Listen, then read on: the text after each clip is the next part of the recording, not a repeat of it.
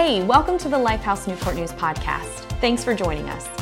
Our vision is to bring life change through Christ to all people, and we believe that happens when people say yes to Jesus, do life together, get in the game, and leave a legacy. If this podcast inspires and challenges you to grow in your faith, subscribe to ensure you don't miss a single episode, and share it with someone you know who may need it too. Again, thank you for joining us today. Now, let's get to this week's episode. We are on a series called Jesus On, where we're looking at what Jesus would say about some of the most controversial topics of our day. Why are we talking about these things? Well, our proclivity is to forget Jesus. We have a tendency to let culture and popular opinion shape the way we think and live out some of the most important concepts and ideas of our day. I mean, so far we've talked about privilege, we've talked about politics, we've talked about love. So today we are going to talk about greatness. You know, I've enjoyed the videos before the sermon where we have a group of people that are saying what they think a certain topic is and then what Jesus would say on that topic. And for today's topic on greatness, I really liked the answers that people gave, the opinions that people gave. So it's made me think, what if somebody came up to me and just out of the blue and asked me, hey, excuse me, let me ask you a question. What do you think greatness is? I think I would have a lot of questions of, first of all, why are you approaching me? Because that's me. And I'm like, why would you be approaching me? Ask me this question, go away. But what if somebody did? What if somebody asked you that question? What do you think your response would be? And I want you to take a minute, just take like 15 seconds here while I'm talking and just write down, either put it in the comments or write it down on a piece of paper near you or put it in your phone or tell the person beside you what you think greatness is. What is your definition of greatness? And I think that that's going to give us an idea as we continue forward. So what does greatness even mean? I really enjoy looking up the definitions of words because it can bring clarity. Sometimes we grow up thinking a word means something that it doesn't. And so we can put a lot of weight and we could put a lot of feelings with these words and then carry them around for a long time when it doesn't even mean that. So we are going to define it. Greatness is the quality or state of being great, as in size, skill, achievement, or power. When you go back and think about your life and you're growing up, you probably didn't feel like you were anything or anyone unless you had something to be great about, maybe something that you could do great. It's like you didn't have a purpose if you weren't great in at least one thing, right? Have you ever felt that way? I mean, I'm raising my hand, I've felt that way. I'm like, ooh, cheerleader, or ooh, horseback riding, or singing, or acting, or dancing, tap dancing. There's all those things where you're like, I gotta be great at something. So from the beginning of our lives, we've had this weight on us to be great in some way. And then I'm sure, like how I felt and how you probably have felt too, is that you feel like a failure when you feel like that you can't be great in anything. And we put this unnecessary expectation on our lives and we mark ourselves by it. When greatness is so simple. Now I'm gonna say something. And y'all are probably going to laugh and think it's funny, and that's okay.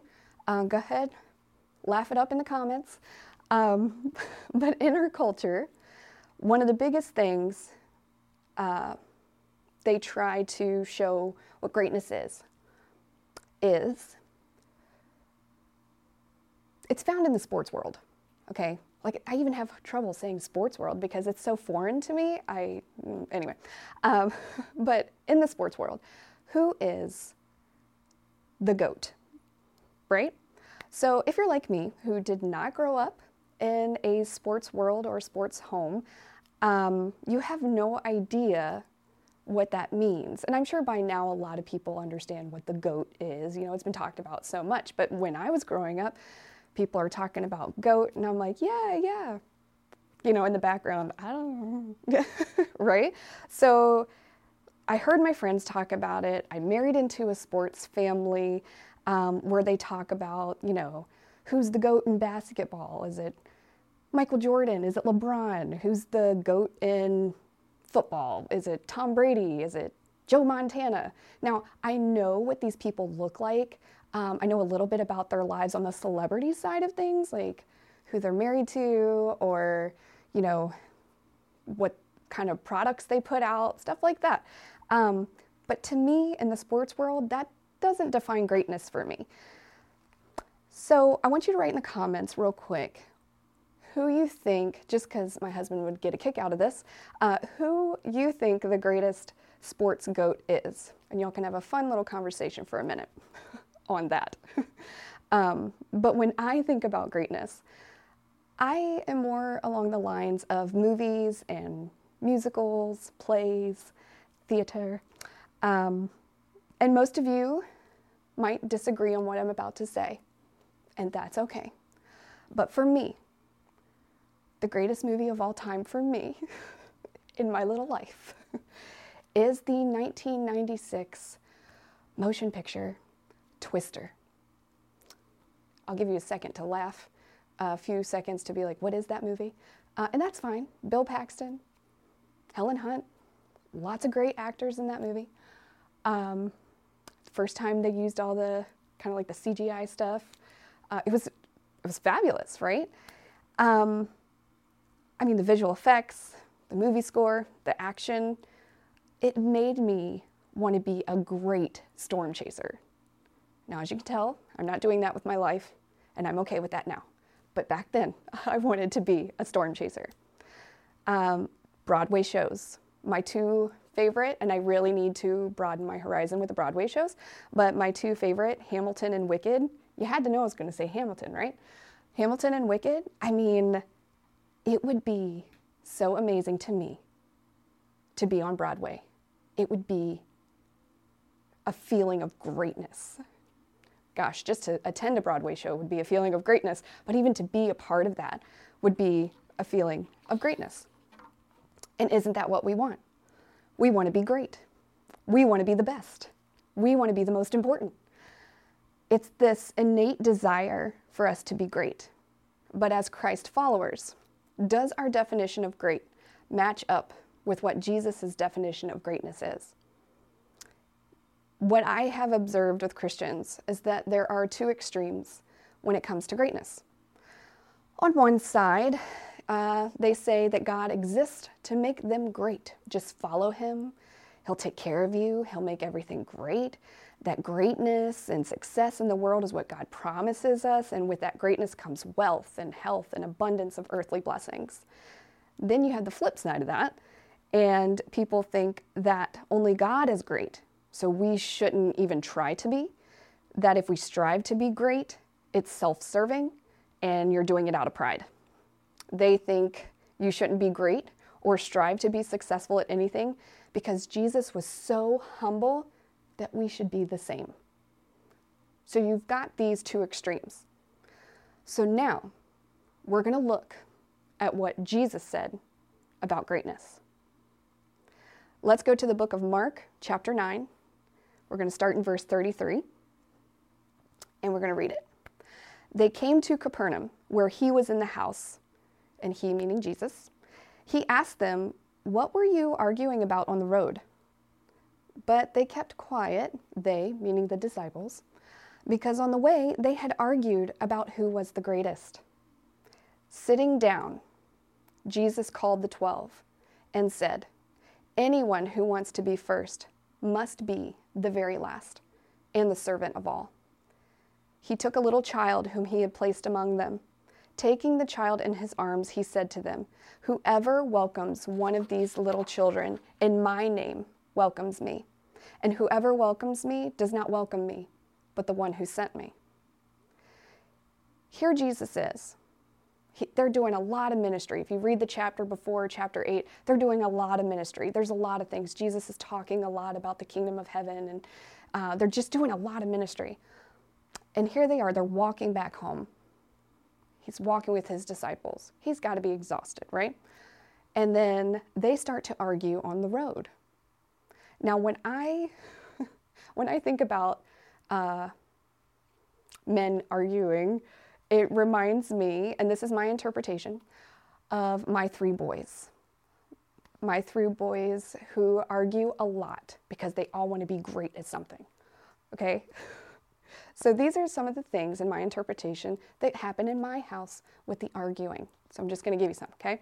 So, no, I'm better than you because he talks to me more. No, I'm the best. You're stupid. You're an idiot. You don't even know how to be great. And that's kind of probably along those lines what was being said by the disciples. Here are these grown men walking with the greatest man, arguing who is the greatest man. It's obvious. They had their own definition of what greatness was. Jesus asked them, well, what are you talking about? And they're embarrassed to even tell him. Then Jesus sits, and when Jesus sits, we stop what we're doing and we pay attention. He calls them to come because he already knows what they were talking about, what they were arguing about. So he says, anyone who wants to be first must be the very last and the servant of all. First of all, Jesus didn't bash the disciples for wanting to be great. He didn't discipline them. He didn't call them out. He didn't yell at them. Jesus did not bash them. So why do you think he would bash you for that innate feeling to be great? He's not. God is great. We're made in his image. You have this innate desire to be great. So Jesus used this opportunity to teach his disciples and to teach us by redefining what greatness was. Greatness is serving. What does it mean to serve? It means being humble enough to put others before yourself, regardless of your position, your status, your title. I mean, doesn't that sound very opposite of what the culture tells us? You can serve others, but don't forget to serve yourself first, right? So let's get back to what your definition of greatness is. I want you to look at it. Read it for a second. Whose definition of greatness are you living by and living from? Serving isn't a cultural position. It's about the posture of your heart. We serve because Jesus served us. He didn't have to, but he knew what his purpose was on earth. In Matthew 20:28, it's one of my favorites. And I'm going to read the Message version of this. I wanted to share it with you. That is what the Son of Man has done. He came to serve, not be served, and then to give away his life in exchange for the many who are held hostage. In Philippians 2:5-8, in your relationships with one another, have the same mindset as Christ Jesus, who being in the very nature God, did not consider equality with God something to be used to his own advantage.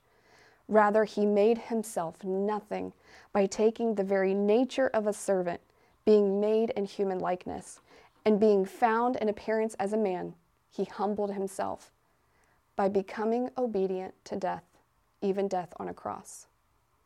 We can be free to serve because we have the King of the universe serving us. I want to share a quote with you. It's from Martin Luther King Jr. It says, everybody can be great because anybody can serve. You don't have to have a college degree to serve. You don't have to make your subject and your verb agree to serve. You only need a heart full of grace, a soul generated by love. It's that simple. Jesus redefines greatness and then takes it one step further. Okay, we've got our definition, and now he's going to take it a step further, like Jesus does. He used a child as an example. Verse 37 of Mark 9, whoever welcomes one of these little children in my name welcomes me, and whoever welcomes me does not welcome me, but the one who sent me. See, in biblical times, Children were not held in the same high regard as they are today. They were used for labor until they were grown. They had no power or social status. They were not put on a pedestal. They were on the bottom, the lowest and the last. And so what does Jesus do? Jesus hugs a child. A simple act of love, the giving of attention and affection. Jesus is saying, this is what I'm talking about. In verse 37, where it says the word welcome, anyone who welcomes me. Welcome can also be translated as receiving someone. To welcome them in the name of Jesus is to do this on behalf of Jesus, as his representative, as his servant. Jesus is saying that greatness comes from accepting the lowest social status in order to serve others. In this case, a child. You put yourself below the lowly one so that you can love and minister to their needs. Instead of the lowly ones focusing on you and lifting you up, you focus on them and you lift them up by serving them. And what you will find is that you will not be serving a nobody. You will be serving Jesus. Greatness. It's serving those who don't look like you, talk like you, act like you, smell like you, see the world like you. Greatness is helping those around you that are in need. So I want us to look about some ways this can impact our lives and then how we can apply it. This whole idea of greatness is serving. I think the first thing is that it's okay to strive for greatness, but you need to let Jesus define what greatness is in your life. And I also think that you can be great in every area of your life. Your vocation, your marriage, your relationships, your social life, your family life. Why? Because you can serve. It's a rare trait. Serving for some people is just checking off a box of a good deed. Like, look at me, I did a good deed. Look at me, I'm doing this, look at me. But I challenge you, when you're serving, I want you to actually see the person or the people that you are serving because they are Jesus. We are going into this season. I mean, this is supposed to be a pretty fun season, and this has been a weird year, but that doesn't mean you don't have to serve. There are many ways that you can still serve your neighbor, serve your family, serve your community. And are you able to serve anonymously without throwing yourself of this is what I've done, this is what I'm doing, filling your whole social media feed of every good thing that you're doing by serving? I mean, this is the season to be Christ-like. So let's be more like Jesus, to serve and not be served. Thank you again for joining us today. If you need prayer, have any questions about what you just heard, or said yes to Jesus for the first, second, or third time today, please reach out to us at lifehousenn.com or text 757-690-2401. We'd love the opportunity to pray for you and help guide you through the next steps in your faith journey. In the meantime, we hope you'll join us online next Sunday at 9 a.m. or 10:30 a.m. at lifehouseonline.com, or in person for a live worship service at 8:30 a.m. or 10:15 a.m. at the Regal Kiln Creek Theater in Newport News, Virginia. Visit lifehousenn.com for more information or to reserve your live worship service spot today.